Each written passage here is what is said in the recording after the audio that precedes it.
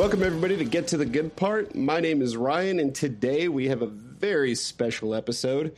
We're going to be pulling apart the Empire Magazine article that gave us a little more of a glimpse into what the movie's going to look like. And tonight, we're going to do that, not with John or Chris, but with the Ready Player One community on Twitter and on Reddit.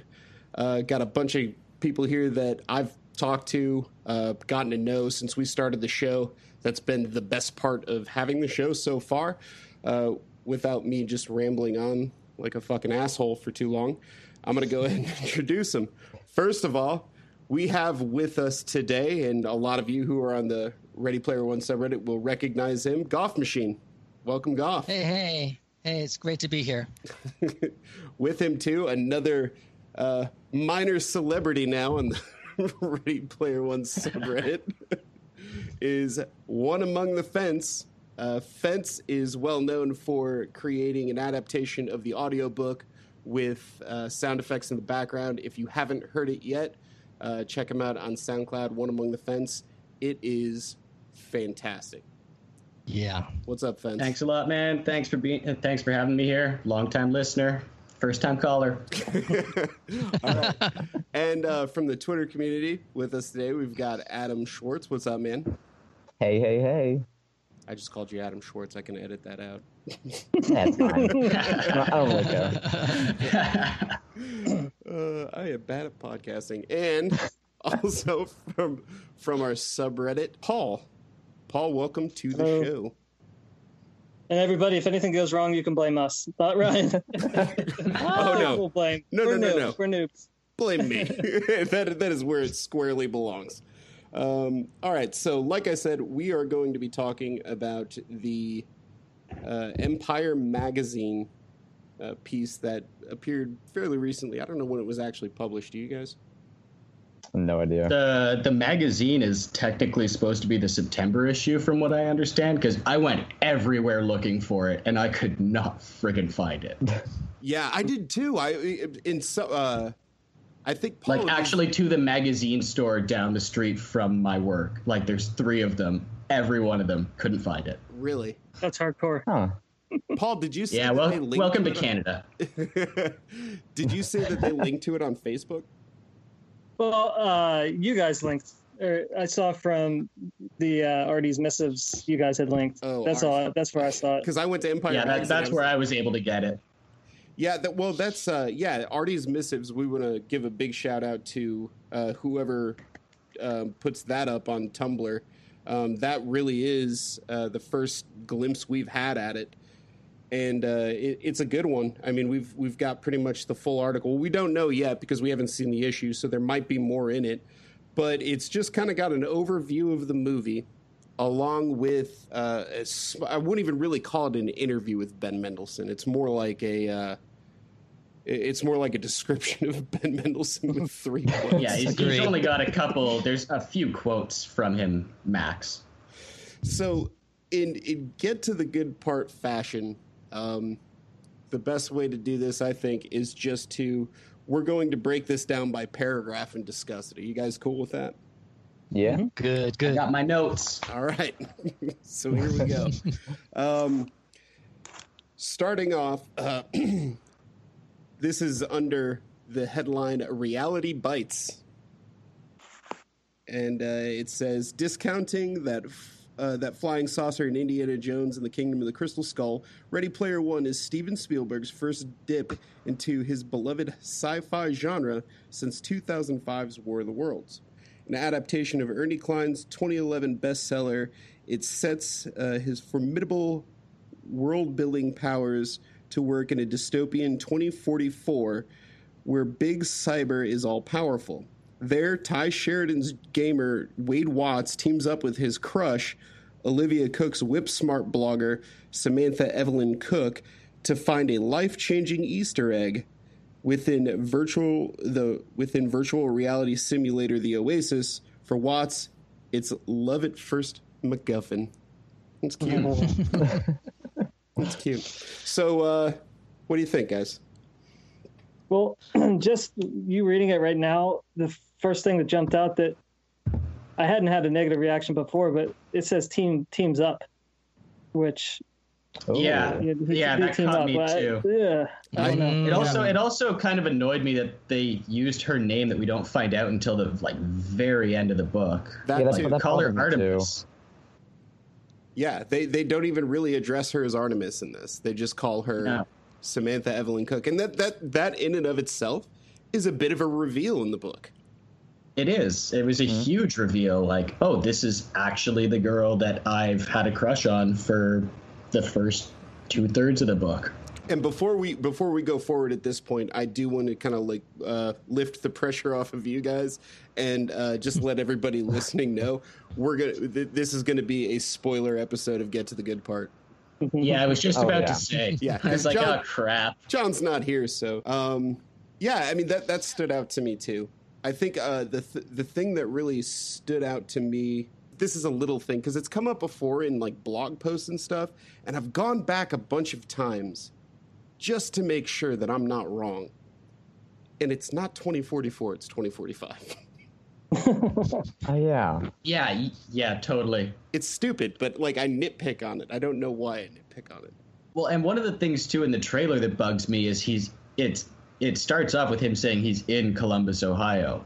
And in the books, he eventually goes there, right? Right. Mm-hmm. Well, he starts off in Oklahoma City. The stacks are on like the outskirts of Oklahoma City. Yeah. That I think might be a plot device. I don't know. That's what I was thinking too. I want to stitch something in here, okay? Because we're about to make the big picture on top of this, which we'll post up we'll post a link to it in the show description. But there is a leaked script out there. Have you guys heard about this? Yes. Yeah, I've heard about it. Yeah, I skimmed through it. I actually didn't have the guts to read it, but I skimmed through it about 4 months ago.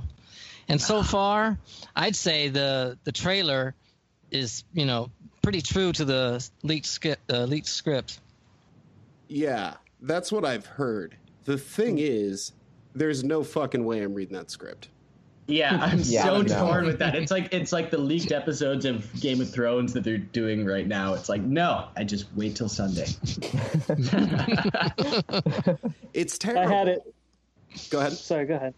I had it bookmarked, and I was like, all right, after I saw this picture today, I went and tried to search out the script. And, of course, I hadn't downloaded it, so I wasn't able to read it. And now I'm like, yeah, it's probably better that way. It's a sign. Yeah. It is, man. It just feels dirty to me. It's like I don't want to know. I want to go in cold. I want to go in cold, not knowing what's going to happen and just hoping for the best. I mean, to be honest, I mean, I'm such a fan of Ready Player One. Obviously, I mean, I'm willing to talk about it a week at a time. But, I mean, I'm such a fan of this, but, like, it would be really hard, I think, to disappoint me. That said, I don't really know how I'll react if it's just a completely different story. I've tried to think about that. I've tried to prepare myself mentally for it, but, I mean, I don't know. Have you guys thought about that at all? Adam, what do you think, man? I mean, I know it's going to be different, and, like, this leaked picture in the article, clearly, this doesn't happen in the book where they meet before they end the book.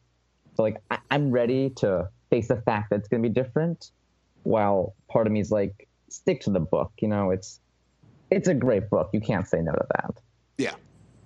So the thing about that picture, and for since obviously this is a podcast, you can't see it. You can in the show description, but let's just kind of describe it. So they're standing in what is kind of like a warehouse, right? And I can't really tell. There's a group of people behind them, sort of sitting at like folding tables and folding chairs. There's somebody to the far left at a window. It looks kind of like almost like a workshop type of place, and that's in the background. In the foreground, you've got Artemis standing on sort of a stage, staring down at Wade, who's off the stage. And And it is, I think I read somewhere that the shirt she's wearing is a Joy Division shirt, right? Right. Yeah. Yeah. Yeah, I read something about that. And behind her, you can. Sorry to interrupt. Behind her, you can see on the floor a tread, like a treadmill, which is the same thing you see in that picture with Wade Watts inside the van, which we've already seen. So I think maybe she's getting off the rig right now. It makes sense. Looks like she's got, everything on. She's got her haptics and her visor on. Yeah. And that weird thing that they haven't explained that projects onto the face. Yeah. Yeah. It's like a micro harmonica or something. It does Totally look like a harmonica. It kind of does. So this is one. Okay, I will not read the script. Okay, I won't read the leaked script because everybody is saying that this is consistent with that. I will, however, and if you have not read the book and you've got into this podcast just because of the movie, do not read IMDb. In fact, probably want to shut up right now and just read the damn book. If you haven't read the book, for Christ's sake, stop listening to my podcast. And just read. Yeah, seriously. But no, it's if you go through IMDb, and I think a lot of us did at the early part when they were starting to add cast, you started seeing something that said Reb, R-E-B, right, next to people's names, right? Yeah. The first thing I thought of when I saw this picture, and the first thing I thought of when I saw Reb was like, oh, well, there's a rebellion against IOI within, Gunter culture. And when I saw this, I was like, this to me looks kind of like what a rebel outpost would look like. It's like the rebel base from Star Wars. Yeah. Yeah. Basically, Good yeah. call. I mean, you've got a bunch of people in the background. You've got Princess Leia up front, just on point. No, but I mean, it really does. Like that was the first thing that came to me. I was like, okay, because when I think, did you guys listen to the Weird Chapter episode that Chris and I did, where we talked about the movie and stuff like that? Yeah. We talked about the Rebs in that chapter, I think. I know we talked about it, may have been edited out, but we talked about Rebs in that chapter. And that was the conclusion that we came to, is that it was probably some sort of rebellion. And I think this kind of confirms that. What do you think? And that goes to that team, the team part of that beginning paragraph. The teaming up. That makes sense. Maybe they all team up early, which would be a complete departure from the book. It might be cool to still see on film, but it's a different story. I wonder if they're going to accelerate the timeline for the whole thing, like not make it this 5 years that everyone's been working, because like you guys said when you were breaking down the trailer, up in the top right there was that win the copper key flashing on the screens, and if you look really close, it's not all IOI vehicles. There's other there's all convertibles and stuff thrown in there, right? So I'm wondering if they're going to sort of take a departure from that 5 year waiting for it and just sort of have everyone green light, go.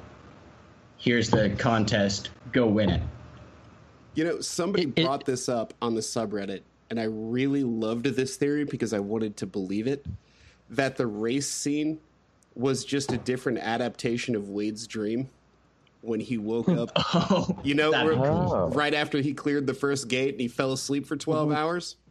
Yeah. And I was that'd be really cool. Oh my God, that would be perfect. I'm cool with that kind of a change. I'm totally comfortable with that. That sounds awesome. Yeah, that wouldn't ruin everything. Keep it all. Yeah, I don't know if I think that. I don't know. Probably not. I mean, that's probably not what it is. It's possible. Who knows? Possible. We shall see. We shall see. But IOI outnumbers them so much. That's what surprises me. When you see them about to start, it's like 20-1, the ratio. And I think maybe that's something we're going to discover too, is how much IOI is actually dominating the hunt. I'm guessing that it's just overwhelmingly they're outnumbered. Yeah, potentially. I was literally just listening to the chapter where he has the interview with Sorrento, and on my walk home, and God, I wish I could quote it perfectly, but I swear, I think he only said like 5,000 highly trained gunters at like following your command when he was giving him the offer to work for them. Which really doesn't seem like that many. That's right. Yeah, he definitely gave a hard number. I cannot bring it up off the top of my head. Hold on, I might be able to. But keep going. Like, find yeah. It was in there when he was giving him the pitch. He gave him a hard number of like avatars at your command. I think it was 5,000. So I think you called it. You called it. Yeah. But even still, 5,000 against, just a few is an insane number. But when you take the entire Oasis into account, 5,000 versus potentially millions is right. And what? Yeah. Okay, so let's put our imagination caps on for a second, and let's presuppose that Reb does stand for Rebel, and that this is a team of Gunters behind them, right? That's suggesting that, Gunters aren't really working solo anymore. I think we've pretty much pushed that to the side with this picture, right? Not entirely. Yeah, I mean, yeah. But it could even be that they end up becoming part of a Gunter clan. Right. Maybe Reb is which would be a total twist, right? Yeah. Yeah. Yeah, Reb as a Gunter clan could work. A Gunter clan focused on fighting IOI. Yeah. Yeah. More about fighting IOI than the Hunt. Exactly. Yeah. They said that. I mean, they even say in the book that's pretty much what Gunter clans have become. I mean, there are some that are more preoccupied with taking down IOI than they are with finding the egg. Yeah, they definitely do. And that's more. Mm-hmm. And that's more exciting. I think they're going to show that in the film. That seems more exciting. Yeah, that would make sense to the masses. Yeah. Mm-hmm. Just hopefully that happens towards the end, not. Hopefully he does some things on his own. Otherwise, his whole philosophy is out the window. Well, speaking of masses, also on IMDb, there were all these soccer players.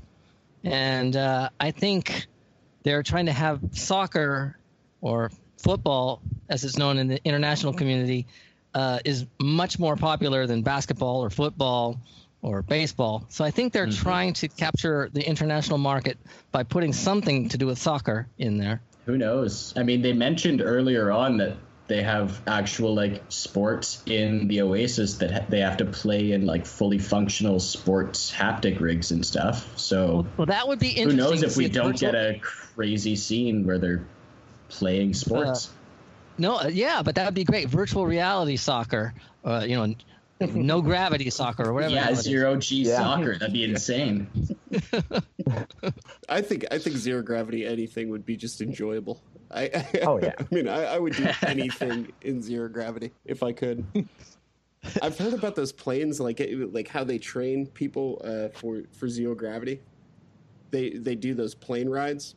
And they say it's impossible not to throw up, but they just take you super high. I'm doing a hand motion. You guys can't see it if you're listening to the podcast, but they go super high, and then they just dive bomb. And for 30 seconds, it simulates zero gravity. First of all, fuck that. Okay, that's terrifying to me. I have no interest in doing that. None whatsoever. I am not that adventurous.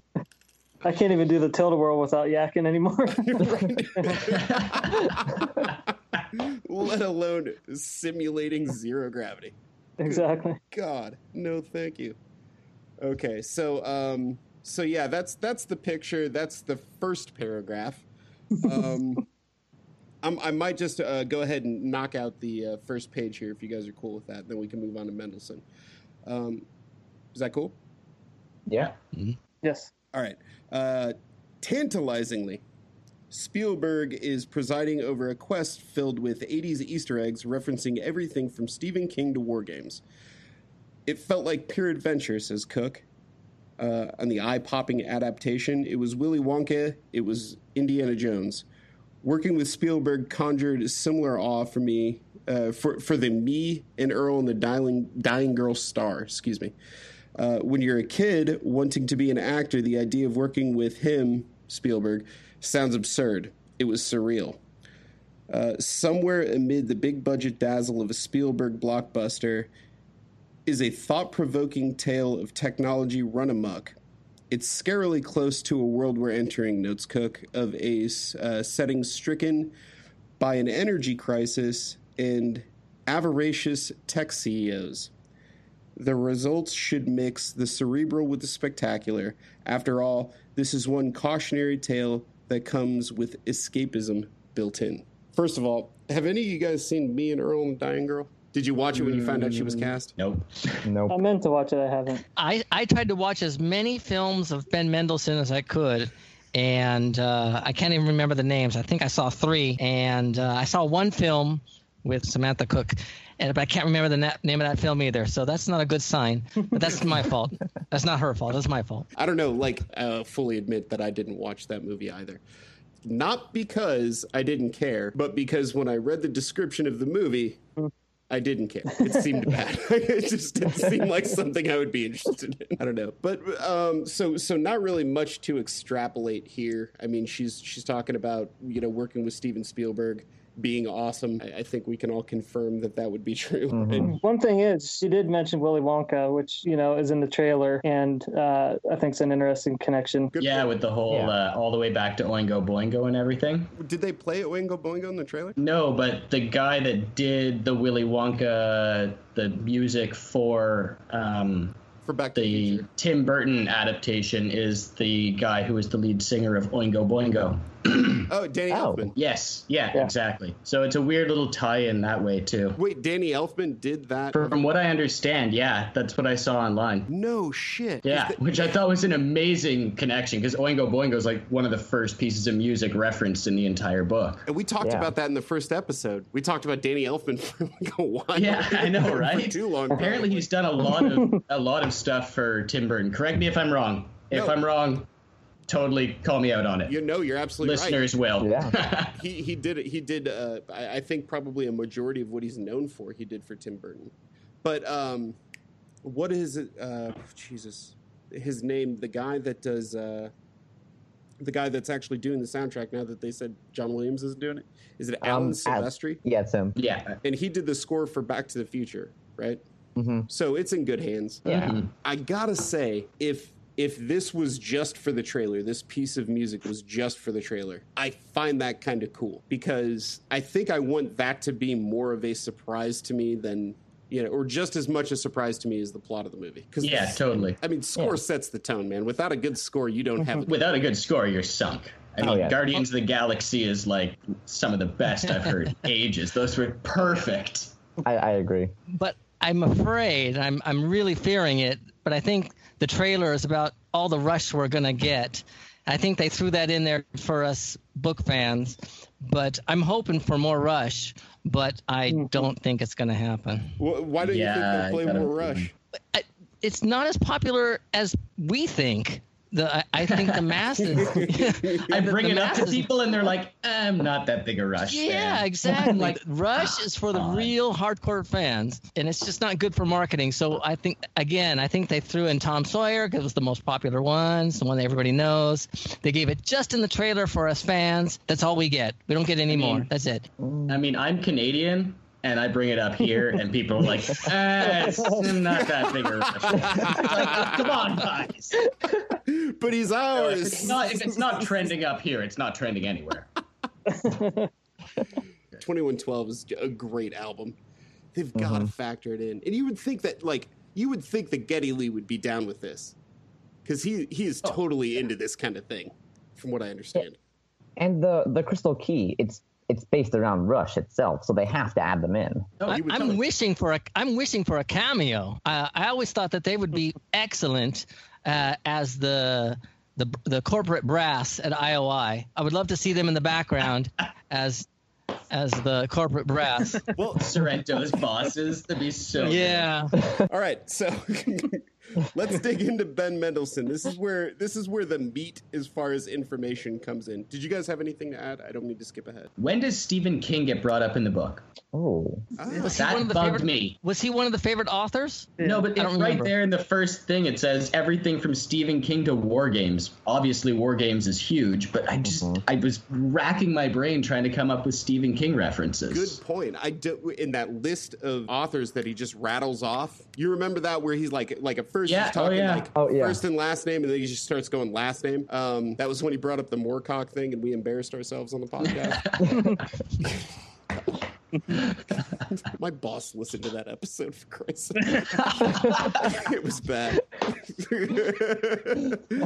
Anyways, I seriously do not recall him bringing up Stephen King right there. Or anywhere, as far as, I listened to every chapter far, far too many times doing what I do, but I don't remember Stephen King ever coming up even slightly. Yeah. Because it's not really it's not, I guess he was around in the 80s, but like that's when anyways, we can move on. It's not a big deal. We're all just like drawing blanks. Well, yeah, actually, we're all trying to go through the mental Rolodex here to see if was it mentioned? I just looked it up, and during the scene where they show the beginning of the race, there's a vehicle from Stephen King's Christine. Oh, the red convertible? Yeah. I think so. Yeah. Okay, well that at least ties that in a bit. There's actually, I want to plug somebody who hopefully will be on the podcast sometime in the near future. Geek Critique. He was on Ready Player One subreddit, and if you're on Twitter, Ernest Klein stuff, who, if you don't follow him right now and you're listening to the show, follow him because you won't miss a beat of news. But Geek Critique did 60 things you didn't see in the trailer. And, normally you hear that kind of thing and you're like, oh, well, clickbait title. He found a lot of shit. Like at one point, when he walks into the club that's clearly Og's birthday, there's the Distracted there's a or whatever silhouette off in the background, and he identifies it as Hagar the Horrible. And when you look at it, it's like, shit, he's right. It's seriously? I'm so looking this up. You've got to look it up. Geek Critique. Yeah. First thing I'm doing. Yeah, I'll send you guys a link, and for everybody listening, I'll put the link in the show notes so you can see it there. But I mean, seriously, he's had the most comprehensive look at that trailer that I've seen. Yeah, shout out to him. Yeah, definitely. Yeah, totally. Let's hop into Mendelsohn here. Okay. Ben Mendelsohn loves Pac-Man. He's a wizard on the pinball table. But when it comes to virtual reality gaming, his experience amounts to a single session on a horror simulator. You're in a house, and there are goblin-y type dudes coming towards you as the lights go out. The Australian actor recalls, "I'd hear a noise. Grah!" and look over, and there'd be some beast that's advanced. So we got a little scared? No, I'm not giving you that. He shoots back, fixing the Empire with a gimlet glare. I found myself immersed. Now, with Steven Spielberg's Ready Player One, Mendelsohn finds himself back in a VR world, but this time as the baddie. Not a goblin-y type dude, mind, but money-grabbing CEO Nolan Sorrento, who's bent on beating plucky teenager Wade Watts, Ty Sheridan, to the prize at the end of a digital treasure hunt, full ownership of the Oasis, the sprawling, massively popular cyber world in which anything is possible. I play the guy who runs the hardware division of mega corporation Innovative Online Industries, he says, and I have an interest in trying to secure the viability of the virtual space, which is free, into a user pays model. The heroes of the film may have different ideas about that. Nicely done, bud. Well done. Yeah. Thank you. So, what jumps out at you? They referred to Sorrento as money-grubbing CEO. Bugged the crap out of him. He's not a CEO. And he's an underling. He even says that or does he say CEO of the hardware division, or does he just say... Yeah, hardware division too, which... After that, yeah. So you're the president of the hardware division, but a CEO would be above you. Yeah, and he's in the book. He's not hardware division. Like hardware would be like working on the haptics or something, right? He's the guy that's in charge of the oologists, which is relevant to the story. I know, it drives me nuts. I mean, maybe it's different. Maybe there's another bad guy in the movie we don't know about. That I hope not. I hope not. But an emperor to Sorrento's Vader. Yeah, who knows? You never know. I don't know what to make of that. This jumped out at me. The fact that they remove Oology from his job description. We know IOI is like the Sixers are still in there. Well, it just relates, like, we haven't heard anything about whether or not they refer to themselves as Gunters in the movie or anything, but like Oology and Gunter are like egg hunter, and oology is the study of eggs. Either of those two names should have come up by now, Gunter or oologist. You're right. Yeah, but then the masses don't really know what an Easter egg in a game is, and if they do, they think it's, some random teddy bear you pick up in a game that relates to another game. I thought oology was one of the coolest things about the book, that IOI actually created an entire division dedicated to finding the egg. Yeah, with apparently 5,000 dedicated avatars, like that's a huge number to just be like, we'll just leave that out. Think about a typical, like Comcast, I don't know how many people they've got in their call center, but that's 5,000 members for any workforce. It's huge. I was going to say, you got to assume there's support staff too, because they talk about how all their rigs are hacked and they can put anyone they need in whenever they need them. They're just saying like 5,000 avatars. That's not talking about how many behind the scenes people they might have working for that particular department too. And it's like what if they're not oologists, what are they, fucking customer service? Like, I don't know what else you call them. You kind of have to call them that, I don't know where else you go with that. Anything else that you guys liked about that part? It's funny that they mentioned Pac-Man. Like, they have to state his creds at the beginning of the description. Yeah. This guy knows what Pac-Man is. He's played video games before. He played Pac-Man. He played pinball. He hasn't done anything until virtual reality, though, so he knows the old stuff. He's in a constant state of fucking menace. When he talks about, being in that horror simulator, and what was it that he says, Adam? They said, so you were scared, and he was like, no, I won't give you that. I was immersed. Yeah. It's like, I was immersed. Are you that guy all the fucking time? Really? There was that, I meant to mention it a minute ago, but like he did that, I Just Can't Wait to Be King, the song from Lion King, and he read it on that Australian radio show. Did you see that? No. I mean, he made it sound like a fucking gangland crime. Like, oh my God, like just the way he delivers, he just sings the lyrics to the first verse of I Just Can't Wait to Be King in The Lion King. And it's like at the end of it, you're like, Jesus, this guy's violent. I need that link. Calm down, he's going to kill people. Yeah, if it wasn't a lion cub that sang it originally, I would be terrified. Jesus. All right. So yeah, I got to be honest with you. I'm so ready for the second page. I just want, this is going to be the meat of it. So, Adam, you want to do it again, man? You did a great job last time. Yeah, I'll do it. Give her, bud. Mendelsohn is no stranger to massive blockbusters and A-list directors, having appeared in Ridley Scott's Exodus, Gods and Kings, and last year's Rogue One, A Star Wars Story. But despite his air of unfazability, he admits that he got starstruck when he was called in to meet the boss for Ready Player One. I got very excited and nervous. I found it hard to look him in the eye, he says. Stevens created a lot of legendary pop culture. The canon is so huge and so awesome. I love Saving Private Ryan. I love 1941. I'm very, very partial to the Spielberg-produced Poltergeist, with the girl and the television and the lovely little spirit lady. Part of the joy of Spielberg doing this film is to be able to play in this referencing of pop culture, of which he is a substantial contributor.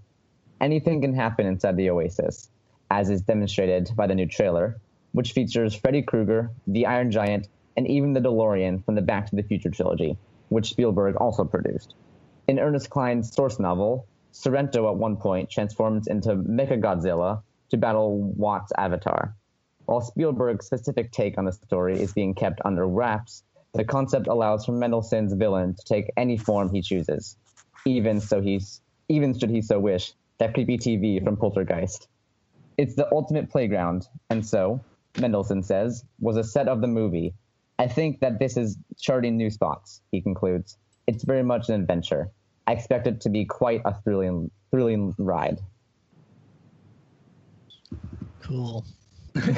Yeah, that's the meat of it. What pops out at you guys? Again, for me, it's the Iron Giant. But I want to point out that the Iron Giant is getting so much flack, and I have to admit, I was one of the first ones to throw flack, because I have to confess, I've never seen Iron Giant. I'm old. So first thing I did is I said, okay, I got to watch the Iron Giant. So I watched Iron Giant for the first time last week, and for me, it's perfect. It's fine. I take back everything I said, because once I realized that Ernie actually put a lot from the Iron Giant in Ready Player One. There's a lot of references that went over a lot of people's heads. And spoiler alert, like when he says, try to use your power only for good, that was pure Iron Giant. Oh, you just spoiled it for me, dude. Sorry. We warned about spoilers. What about you guys? Anything else? But yeah, I had. It's funny to me the references he made to Spielberg's work. You know, there's no E.T. or anything in there. It's Poltergeist and Saving Private Ryan in 1941. You know, it's like this guy wants. Yeah, the ones that are never going to make it into the movie. Just the references made me laugh. Yeah, also the ones that like feature a lot of death in those movies, as I recall. Actually, I don't know if I ever saw 1941, but I feel since it's World War II era, there's probably a lot of death. It was not one of Spielberg's best. It was hard to watch. I mean, I love Spielberg, never seen but it. that movie is kind of hard to watch. It takes a lot. It's really dry, old, boring humor, but Not for everybody. I mean, sums it all up. Yeah. Ugh. That sounds like Mendelssohn's taste to me. Yeah. Okay, so Chris would punch me in the face if I didn't bring this up, because he found the same thing that I did, and I don't know if you guys missed it. It's a huge change to the story. Sorrento can take the shape of anything. Oh in yeah, the I Oasis. saw that. Oh. What the shit? Yeah. Can take the shape of anything, otherwise known as Og and Halliday at the end of the book. They're the only ones that have just complete autonomous power in the Oasis. They can do whatever the fuck they want. They're sort of insinuating here, maybe not to the same scope or degree, that Sorrento can do the same thing. That's going to be a huge fucking problem for them. Yeah, and where this ties into the whole new plot is just I can't wrap my head around that, with all the other possible changes they've thrown in with the trailer and everything, where this could potentially go. Well, think about it. They say that he can take the shape of anything, even the TV from Poltergeist. Imagine what he could do to screw the Gunters over if he could take the shape of furniture. I mean, think about it. He could be a fly on the wall, literally, for everything that they discover, they uncover. To me, it's a game changer for the movie. Yeah, that's a hell of a hack. I mean, I don't think they've got the power of Og or Anorak, but that would be a hack into the system. That'd be a great hack. Yeah. Mm-hmm. The advantage that you would have, if you think about it, in some of the close calls that they have in the book, would just be, it would be immense. He can take the shape of anything, and we're right now we're saying we're using mostly examples that are, this is how he could sneak or spy. Well, he could also turn into the Mechagodzilla at any point. He could turn into a tank, anything. How do you beat that? And how do you get that? Yeah, that's a tough one. That's yeah. That's another thing. Because I've always had an issue with the thing of him admitting that they're hacking the rigs and there being these rules in place that if you try and create two avatars, you're banned completely. How did they get around that? You mean for the Sixers? Yeah, they talk about how they've they hacked into the rigs and they're able to have anyone step in anytime. To me, this kind of sounds like the movie's way of being we have this insane power that you had no idea we could ever do. Yeah. Without having to bring in that whole twist into things. That's why they keep saying it's like the Matrix. It's like the Matrix. he's more like Agent Smith than we realize. I mean, he's going into the system instead of out. It's like a reverse Agent Smith. See, and we kind of addressed this in the live stream, which didn't happen. Promised myself I wouldn't bring that up again, but I did. We basically designed the game to where Chris would be an IOI agent, and we would just fuck him over the whole game. Like we gave him like the lowest intelligence, the lowest perception. We just like drug his stats into the mud. But the one power he had was called IOI support. And what he could do is if he ran into like a perception check or something like that, he could use IOI support as a magical power. And what he could do is go to the chat and the live stream and have them answer the question for him. Because that's always how we imagined IOI worked. So say you've got, a music historian, say you've got, a D&D historian, you've got, all these different guys, and you're coming, or like somebody who plays nothing but old Commodore or TRS-80 games, and you can say, all right, hop into my rig and play Dungeons of Dagerath, because I'm already there. That's probably how Sorrento got through it. So I don't think it's changing avatars there. I think he's just like literally getting out of his rig and putting somebody else in it. So in the Oasis, somebody else is Sorrento. They're in his spot. And that's how he gets his name on the board. Yeah, I wasn't so much saying that they were like switching avatars as they were just substituting people into the particular avatar kind of thing. But I'm wondering if this could kind of be the movie's way of getting around that without having to deal with those issues. That would make sense. Just a thought. Yeah, basically it could just swap out like that. A lot to think about. For such a small article. There was another thing, too, and I was going to bring this up in Chapter 13. It's sort of an Easter egg. And again, a lot of people, decry Ernest Cline's writing and say that he just layers it with, derivative material. But I love his attention to detail. In Chapter 13, there's a really good example of it. Do you remember when he names I think it's the 4 or 5 top Gunter clans that tried to recruit Wade? Yeah, I was just literally doing this chapter today. So it's like the Overraptors, Team Destiny. Christ, I just listened to this chapter like 4 times today. I've got like 3 pages of notes on it, so the fact that I can't remember is bad. Anyways. The Keymasters. Yeah, the Keymasters. Keymasters, yes. Team Bonsai. And then Team Bonsai. That's it. That's what it was. Well done, guys. All right. End of applause for everyone. Overraptor translates in Latin to egg taker. I see. When they discovered that particular dinosaur, they found it like clutching an egg. And on top of like a catch of egg, they named it the Overraptor for that reason. And that's probably why they named the clan Overraptors. Thought that was kind of cool. Nice. Good catch. Attention to detail. So that's why I think the little things that you see leaked, I mean, we say that the only thing that was like, for us in that trailer was, Rush and stuff like that. I think when it comes to the articles and stuff, they have control over what's leaked. They know what their people are going to say, what the actors are going to say, and things like that. Like this right here, I think this is a teaser for the book. Yeah, it definitely strikes me that way. They brought up enough things to tie back into the book that everyone's like, oh, yeah, I got that little bit of faith going again. Yeah.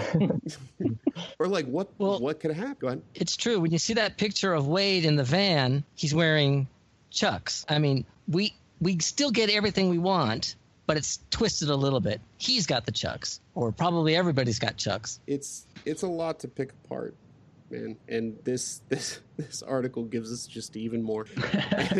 and for those of us, and if you're listening to this podcast, I would recommend It Be You. Don't read that script, man. Don't read the leak script. Just let it wash over you in beautiful IMAX 3D. I've already got my outfit picked out. I'm going in the exact same thing that he went to the Distracted Globe in. The old Buckeye Bonzu suit. Nice. All right, so that's it for this Empire Magazine article. Guys, this is the first full-on community show that we've done, and I gotta be honest with you, it makes me want to do it just almost every week. I know that's untenable, but seriously, this is probably the most fun I've had doing the show since we first started it. So I really appreciate you guys being on. That's awesome. I think we should recreate this again. Pick a chapter for us. We'll do it again. Yeah, definitely. You guys give us the podcast, so it's nice that we could give you some fun doing the podcast. Hell yeah! You know, I appreciate listening to it on the way to work. Dude, so. we when we set out to do this podcast, when we were kind of like writing out what we wanted to do, the first thing we wanted to do was like, build a community around the book, because we had a good feeling that there were a lot of people out there that liked it as much as we did. And I had a good feeling John would like it as much as I did, but he just doesn't fucking read. So I had to force him into it. I had to arm wrestle the bastard into reading it somehow. So this was how we did it. But yeah, man, I mean, it's been awesome. I mean, when I say I've gotten to know these guys, I think, I'm on the subreddit probably a little more than I'm on Twitter. And I think, Adam, you just found us on Twitter pretty recently, right? Yeah, I got home. I see, looking for someone for the podcast, DM. Yeah. But I mean, One Among the Fence, definitely Goff Machine. Goff, you were one of the first people that he was one of the first ones to get on my thing either. He was you guys are both phenomenal, and I think I mentioned it to you guys earlier that you guys should have contacted each other earlier because you were releasing the chapters at the same time. He was. Yeah, I know you messaged me about that. I remember. I was listening to that podcast or that adaptation of the audiobook, and I was caught up, and I was like, "Fuck, man, he's releasing it like the same week that we're releasing the chapters now. This is perfect. It makes it so much more bearable to listen to it for like the 1000th time, And thanks. And Goff was just like, Goff was like, you've got to check this guy out. And I was like, yeah, man, I'm already on it. And then but because he messaged me about it, I actually got a hold of Fence not long ago, and we started talking about a little project that I don't know if we want to tease here or not. It's up to you. I'm good. You can, yeah, man. If you want to talk about it, go for it. Let's do it. Let's make this let's make it official. Let's make it official. Even though the other two guys aren't around. Yeah. So John and Chris, I kind of teased at this with you, but we haven't really talked about it in full. But this is something that Fence and I are going to do. And we're going to put an open call right now out there to anybody in the audience with any voice acting skills. Fence has done a great job, like we said, adapting the audiobook with some sound effects in the background. We are going to do an original piece, and what we're going to do is we're going to do an audiobook version of Weir's chapter, Loose Arrow. With sound effects. With sound effects. With sound effects and voice actors. We're going to do the whole chapter. I think should be good. I think it'll be cool. Awesome I'm idea. excited about it. That'll be awesome, man. I can't wait. That'll be awesome. There we go. It's out in the world. Yeah. So how many characters are in that? I think when they was at the beginning of that story. There's the wizard, the girl. What we're gonna there's need a wizard. is There's a female character, a male character. We've got the booming voice of Anorak. We're gonna need a narrator, and Sorrento are the two big parts, obviously, and then a female and male Gunter. Anorak's booming voice when he announces the riddle to him when he's at the Mount whatever it is, and we need the IOI agent at the end, and then the IOI agent at the end, and I think that's pretty much it. And then from there, just sound effects and a little bit of music will make it work. So if you're out there and you're listening and you've got voice acting chops in GarageBand or something like that, send us an audio clip to the podcast, gttgp.pod@gmail.com. Send us a Dropbox link there. Yeah, that's probably the best way to do it. Just send us a Dropbox link to the email, and then I'll share it with Fence and we'll listen to it and hopefully find a few people who, really kind of fit what we're hoping to do with this. Sounds great. Yeah. Awesome. So you guys are rock stars. In case I haven't told you, you guys are rock stars. Thanks a lot, man. I am excited about what we've got coming. I'm so happy I got to talk to you guys, Adam, Paul, Fence, Goff. Thank you so much for being on the show tonight, guys. Thanks for having us. Thanks for having me. Yeah. All right. So that wraps it up for this episode of Get to the Good Part. Till next time, so long.